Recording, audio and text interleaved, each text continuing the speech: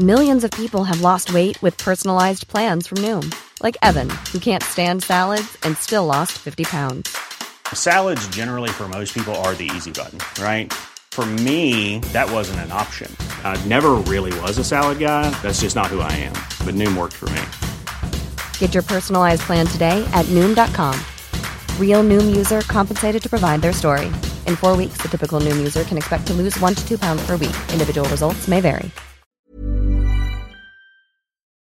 Hello, it is Leslie Lois, Unfiltered, back with a recap and my take on what happened on this week's Bachelor with Matt. I think Matt James, isn't it?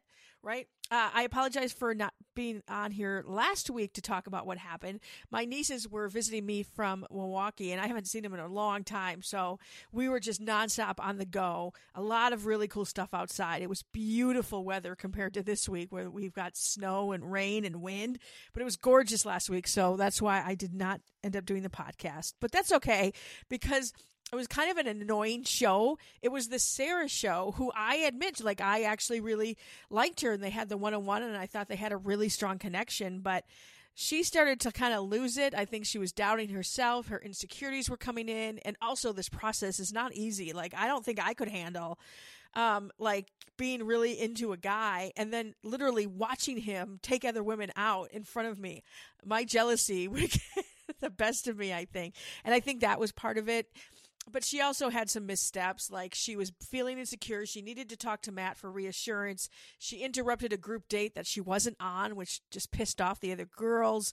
And then she wouldn't come out of her room, and she was moping around. And then Matt, of course, had to go see how she was. And then when she did come down, though, I mean, the girls all jumped all over her about stuff. And eventually she just decided it was time to go home.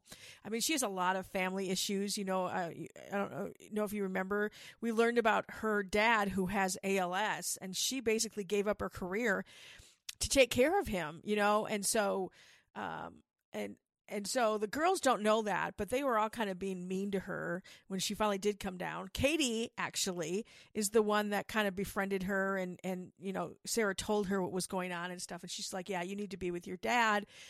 And so she actually was defending Sarah a lot. And I have to say, Katie, who I originally called Katie Dildo, because she brought a dildo the first night and was waving around all night long, she's actually stepping up, and I really appreciate it. I think, you know, she, in fact, the beginning of this date, because beginning of this episode, all the girls are sitting around talking, and they start ripping into Sarah, who's not there anymore. And Katie kind of spoke up saying, look, especially to Victoria, who was just always mean, but she was extra mean, talking about Sarah. And Katie was like, she's gone. Like, let it go. Don't be toxic anymore, which, of course, Victoria did not like that. I'm not calling her Queen Victoria anymore because I'm over it. I'm over her. She's my least favorite person in the house. So Victoria did not take kindly to Katie calling her out. In fact, later she's like, can I talk to you? And she basically demanded an apology from Katie for like calling her out, basically. And good for Katie. Katie's like, no. She's like, if you're going to be a toxic and rude about people, I'm going to call you out on it. So I was like, you go, girl. Yeah. Tell Victoria. And Victoria kind of threatens her. I'm like, what, are you going to run to Matt again and whine that now Katie is bullying you? You know, you did that with Marianne, and I think he's going to catch on, because you're the common thread with a lot of the drama going on in the house, okay? So we still have that second group date to go on, and they really don't go on a date. It's more of a cocktail party. He doesn't see them until that night, and I got to say, you know, when it obviously was very uneventful, because they only showed really short clips of him talking to some of the girls.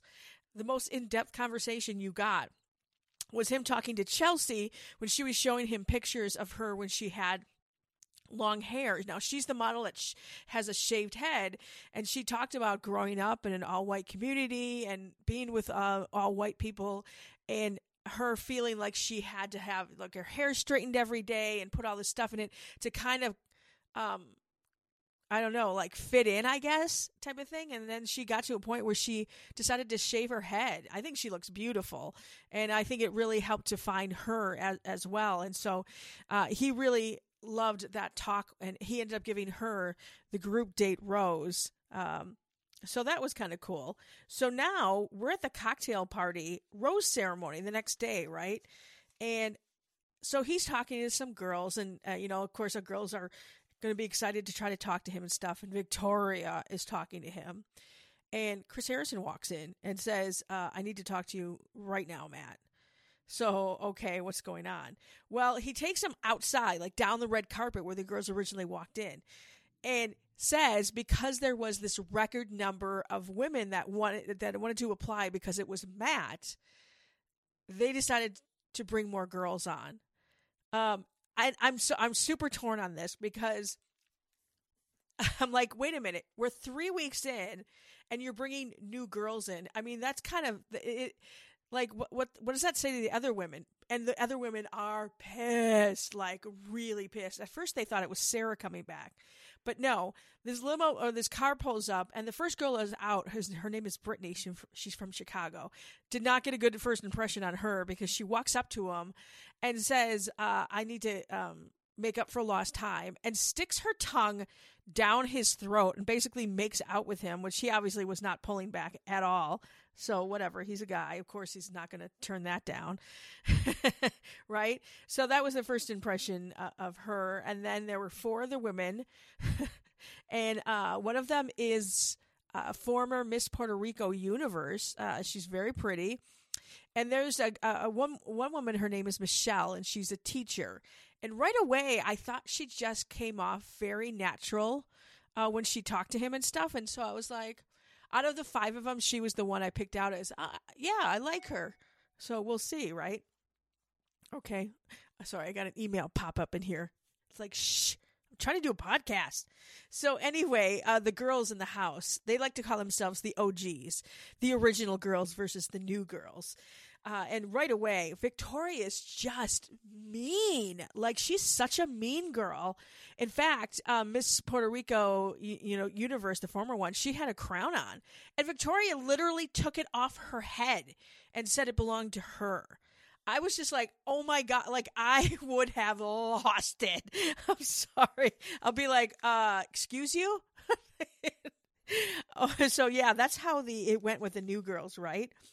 So, yeah, that did not go well.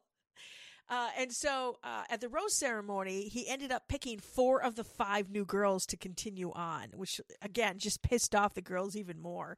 And I feel like we're starting all over again. I get that the producers are doing this because they know it's going to create more new drama in the house, which they're hoping will translate to ratings. But, like, seriously, why didn't you just have more girls in the beginning, you know? I don't know. It is what it is. Whatever. I know they're just doing it to get ratings. Okay. So what ends up happening is, the girls are all talking the next morning, and they're getting ready for, what's going to happen for the next week.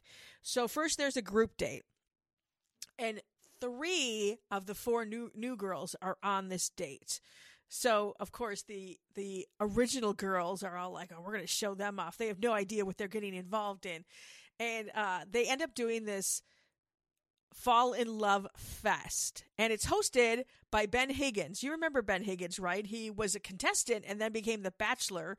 And he ended up picking the girl I wanted him to, Lauren, which, of course, they broke up. And now she's married and pregnant. And I think Ben is engaged. I don't know if he's married or not, but he actually came before the date started to kind of talk with Matt about everything. Because I mean, talk about overwhelming for Matt, and he's trying to be fair to everybody, but he also needs to be fair to himself. So, I mean, Ben really can't give him much advice because I don't think they've ever done this before. But he just tries to be there for support for him to, for someone to talk to. So they go on this. They go to this Fall in Love Fest. It's basically an obstacle course for girls. Like they have them go into these 1,000-pound open pumpkins and canoe across the lake. And then they have to get on these squirrel outfits and get an acorn and run across blah, blah, blah. Yeah. So it is pretty competitive. But Maury ended up winning the race. And they said at the end the winner was going to get this great prize. And I'm thinking, maybe it's extra time with Matt. No, it was basically a trophy with a pair of nuts on it. That's what she said. 2 acorns. Okay. So I guess that was the big prize she got. So, okay. And so it kind of was fun, right? So then they go to the cocktail party, and Brittany, the new girl, right away interrupts one of the other girls, and Anna, I think she comes in kind of interrupts what's going on, which Anna is not very happy about. And she talks with, and so at the end, when Matt's talking to everybody, he kind of highlights people that he, thought, stepped it up. He mentioned Brittany, which I know the girls weren't happy about, and then he mentioned Anna, but in the end, he ended up giving Bree the group date rose, and Bree's one of my girls, so I was really happy to see that. Now, here's where it gets interesting, because Michelle, that new girl, she's the teacher I was mentioned, she gets the one-on-one date. I mean, and the other girls are like, what? Like, a lot of them have not gotten one-on-one dates, and now she's in the house for less than a day, and she gets a one-on-one. Ooh, girls are not happy about that. But, so they go on this date, and it's an extravagant scavenger hunt that Chris Harrison put together. So they start out by like zip lining, and they get to do hot air ballooning. And I have to say, like, they were really cute. Just watching my observations right away were they seem super comfortable, and it feels like they've known each other a really long time. Just the way they interacted and gave each other a hard time sometimes, and they laughed a lot, and you can see the chemistry.